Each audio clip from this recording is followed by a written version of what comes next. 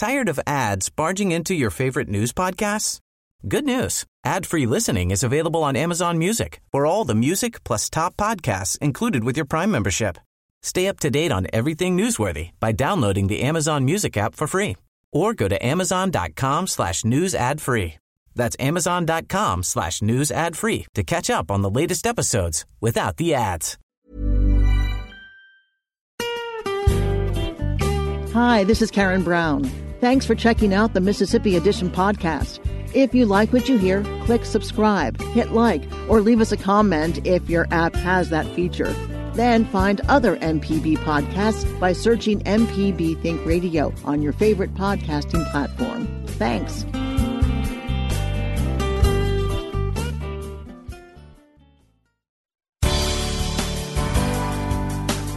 Good morning. It's 8:30 on Friday, December 20th. I'm Desiree Frazier in for Karen Brown. This is Mississippi Edition on MPB Think Radio. On today's show, the articles of impeachment move from the House to the Senate. We take a closer look at how both parties might handle the upcoming Senate trial. And we hear from voters about their response to President Trump's impeachment. Then a special report on how small businesses in the Delta are using online shopping options. And staying safe on the road during the holidays. That's all coming up. This is Mississippi Edition on MPB Think Radio.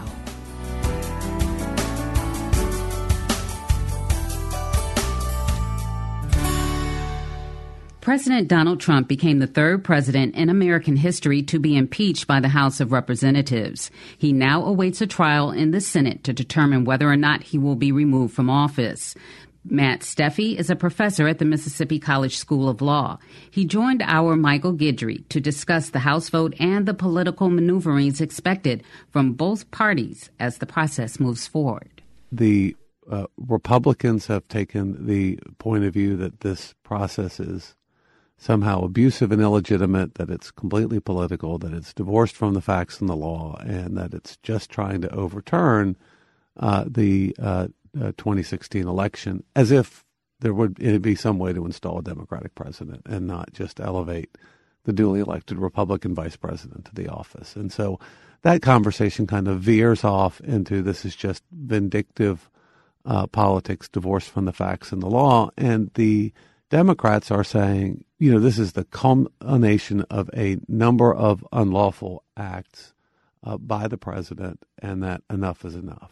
Early reports out of the House suggest that Speaker Pelosi is considering holding on to the articles and not sending them to the Senate until the party leadership in the Senate come to some sort of agreement on trial procedure. What kind of calculation do you see in a move like that? I think that's very interesting from the perspective of constitutional law, because the House's role is to vote out articles of impeachment by a majority vote, and then the trial is held in the Senate. It is ultimately up to the Senate by a majority vote to set the rules. But the rules, despite their historical pedigree, can be changed at any time by a majority vote. And regardless of whatever agreement is reached before the articles are reported out, they can be immediately changed by a majority vote, 50% plus one. And so the trial will ultimately be held as the Senate sees fit, probably something along the lines of the established rules, not as Speaker Pelosi would have it. And I think this is an effort to be part of that conversation. I don't expect her to push too far or too hard on it, because the ultimate reality is that this becomes the Senate's pleasure at the moment she reports it out.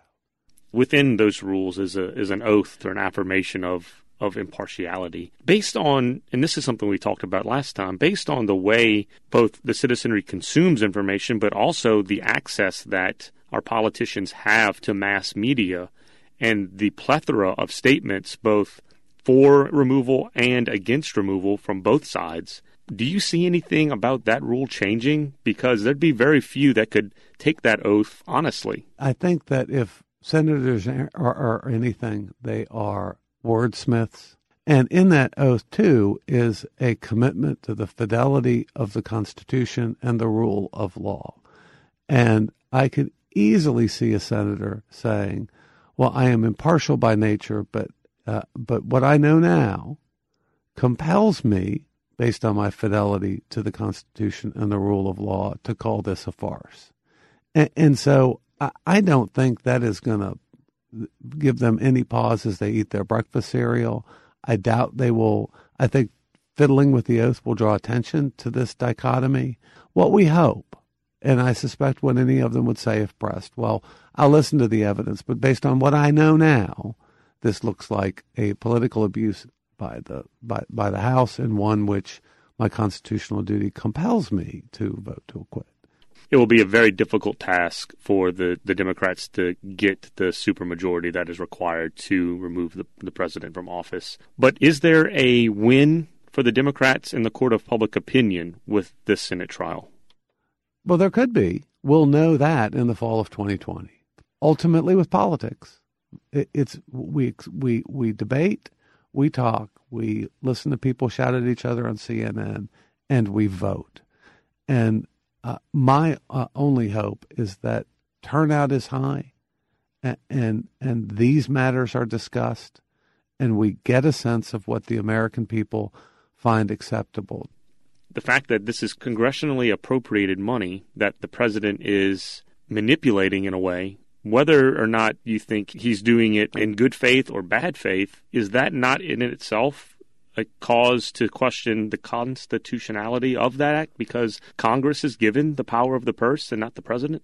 Absolutely. And the president is to take care that the laws are faithfully executed. And there is a procedure in the law for impounding the money if, for reasons stated in the law, if the president thinks it shouldn't be delivered. That procedure, of course, was not followed. And in that way, one hopes that even in the face of an inevitable acquittal, that people tuning in to discuss what they expect out of their officials, what they expect out of the president in discharging Congress's instructions about money, is a good conversation to be had. The challenge in this atmosphere is to have it civilly and not devolve into partisan bickering.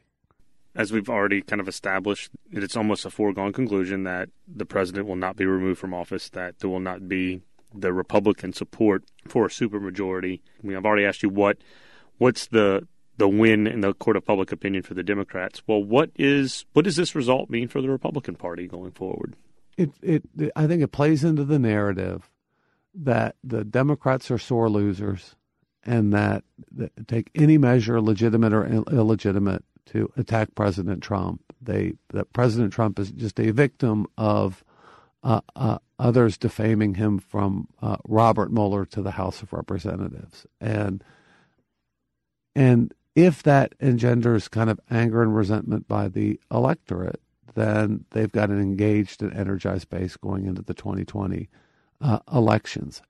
If things play out again as expected, this will mirror 1998 and 1999 in a lot of ways. A impeachment in the House, an acquittal in the Senate.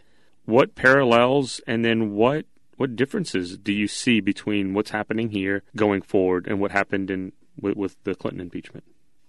The similarities, I think, are this: that there's a phrase in effect that says, "When you go after the king, you ought to get him." And they went after President Clinton and didn't get him, and there was a sense that Congress overreached, and there was resentment and backlash that seemed to favor the Democratic Party. I think there will be that element of that in this electorate. There will be the sense that all the Democrats are obsessed with, from the Mueller report to the impeachment, is removing President Trump, and let's send the message that we meant it when we elected him.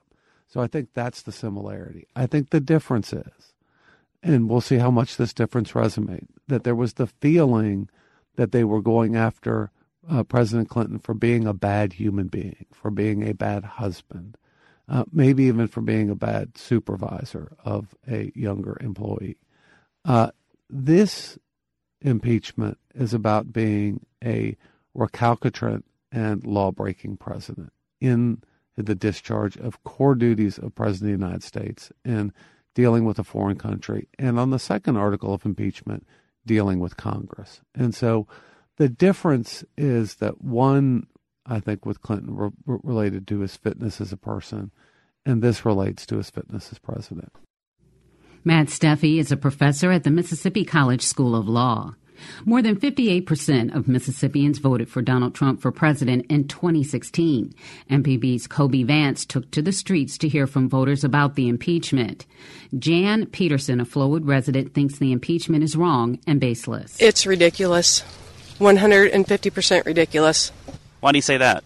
Because they have nothing to impeach him on. There's no proof. What do you think this is going to mean for his presidency, like now that he is officially being impeached? Nothing, because he's still going to finish out his presidency, and he's going to get reelected in 2020. So do you don't think this is going to have any impact on that election? I don't. They've been trying to bash him since the day he was in office, since the first day he was in office, and he just keeps going, and he's doing awesome for this country. How would you describe the impeachment process so far? Wrong. They had no proof. They were all out to get him from the start. And the Democrats and that party need to be impeached. Eddie from Flowood didn't support Donald Trump in 2016, and he disagrees with the president's conduct. But he also doesn't see the impeachment changing anything. Well, I think that he's doing a lot of things that he shouldn't do. And I think in ways it's embarrassing to the country. But I also think the voters should decide in the election in 2020. I don't think we should let the Congress take him out of office. I think we should vote him out of office or keep him in office. Because it's just about a bunch of politicians, one side saying what they believe, the other side saying what they believe. It's just nothing changed. Do you think this will change the opinions of voters going into the next year's election? No, not at all. I don't see anyone changing their vote. Did this event change your opinion on Donald Trump at all? Not this event. Donald Trump himself, about the way he talks, especially when he's at these rallies he's going to, that really just turns me off completely. Abdul and Jeff travel between New Orleans and Jackson routinely for business.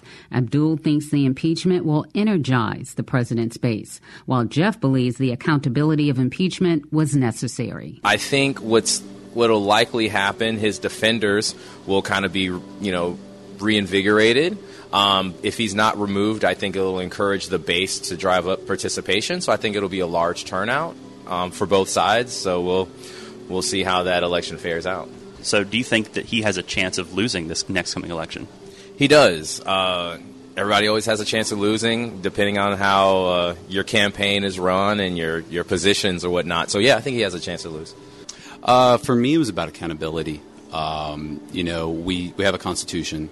When you step outside of that, there are rules in place to kind of prevent us from being a lot of the other countries in the world. So part of what makes our democracy great is that there are mechanisms that can hold people accountable, especially people in high positions. And I think that what struck me yesterday was kind of the solemnity that the Democrats took with it, that, it wasn't a woohoo party celebration. This was, listen, no, this thing happened and we were compelled to react accordingly. But what I think worried me the most is that it doesn't appear anymore that there are ways for people to come together and say, hey, listen, you just can't take your partisan hat off anymore. And I think that was on kind of full display yesterday. That was our own Kobe Vance talking to Mississippians about the president's impeachment. Coming up, mall businesses in the Delta are utilizing online shopping options. A special report from Alexandra Watts. This is Mississippi Edition on MPB Think Radio.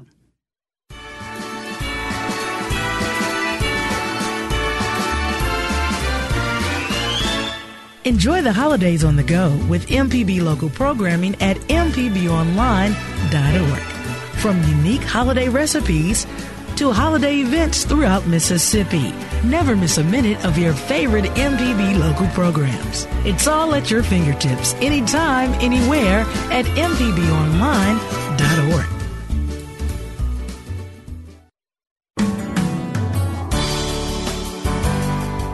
This is Mississippi Edition on MPB Think Radio. I'm Desiree Frazier.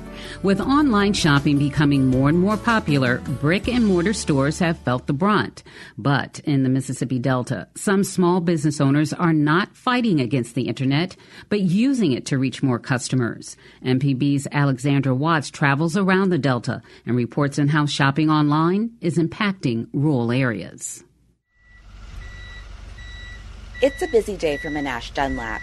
He's a UPS driver, and today he's juggling packages outside a Greenwood store that he says is keeping him really busy.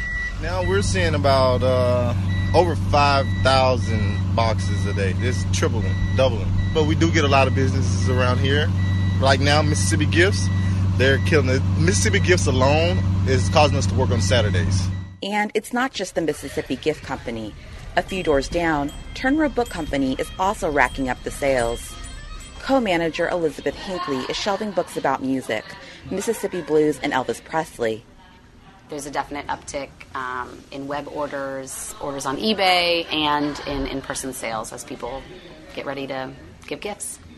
Hinckley says the bookstore has been selling online since 2006, on their own website for regular stuff, and on eBay for specialty items like signed first editions. One of their biggest competitors is Amazon. There are 95 million Amazon Prime subscribers in the U.S. That's almost a third of the country. Dominic Trinka says for him, it's about convenience. It's really become very sophisticated because when you choose an item, you can scroll down the page and they'll show like items with comparisons. So there's a choice among vendors, there's price competition. Online shopping, really, it kind of offers it all. Angela Henderson used to shop online, but stopped after her bank information was compromised. This holiday season, she's shopping mostly at local boutiques. The boutiques I shop at, they very friendly. They'll help you with anything you need, especially when it comes to size, because some clothes run small and some run big. Well, put it on the one closer to the wall. It's a little after noon, and Stephanie Griffins has just opened her store, Sippy Gal Fashion Boutique in downtown Greenville, for the day. She's making sure clothes and accessories are in order for an ongoing 12 days of Christmas sale. She's recently added a new payment option that customers seem to like. It's called Afterpay. It's kind of a modern-day layaway, except customers get their merchandise right away.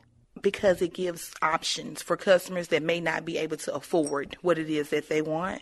They can just go online and purchase it. And with Afterpay, I think you get 4 payments with it.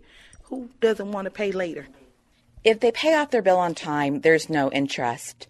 But shopping online can be a challenge in the Delta.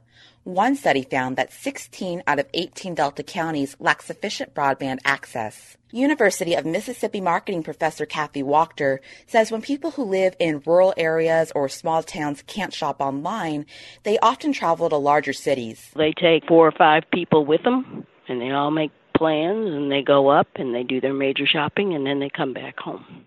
And that takes money out of the local community. She's working with programs across the Delta to encourage small businesses to use the internet and keep money in their communities. One of the ways they're going to be able to really develop as a county and as a part of a larger community is to be entrepreneurs and develop their own businesses. And one of the ways they can do that is through using this online environment and having access to that. Back at Turnrow, Elizabeth Hinckley says when consumers go online to buy from local stores like hers, that money goes back into the community with programs like author visits to schools, community events, and investing in the Delta. None of those things are being offered by a big online store. So when you buy with us, you're allowing us to continue to be a presence in the community. That's reflected in the store's merchandise as well. Books by Mississippi authors, books about blues music, and Greenwood itself. There's a pride in the Delta and Mississippi at this store. When you buy with Amazon, they're not doing any of those things. So you're supporting men and women who live locally, who also shop locally, who go to school and church locally. But you can do that from home. You don't need to come to us to support us. In a week or so, Hinckley and other local retailers will take down the holiday decorations. But the money spent in these stores and online will not only affect the businesses themselves, but also the people who live in these Delta communities. Alexandra Watts, MPB News. Coming up, staying safe on the road during the holidays. This is Mississippi Edition on MPB Think Radio. What are the top 10 ways to listen to MPB Think Radio? Number 10, the iHeartRadio app. Number 9, TuneIn Radio. Number 8, Amazon Alexa. Number 7, Google Home. Number 6, Deezer. What's a Deezer? Number 5, Spotify. Number 4, Stitcher. Number 3, YouTube. To listen to a radio station? Yeah, all the kids do that now. Number 2, Apple. And the number 1 way to listen to MPB Think Radio? The MPB Public Media app. Free in the iTunes and Google Play Store. What about just over the radio in the car? Yeah, you can do that too.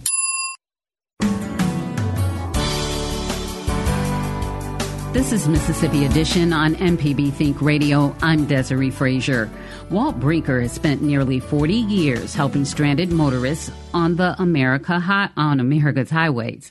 He tells our Karen Brown how he got started and what drivers can do to avoid needing his help. Well, it started actually way back in 1980. I noticed a woman with her hood popped up, and she needed a jump start, so I gave her a jump start.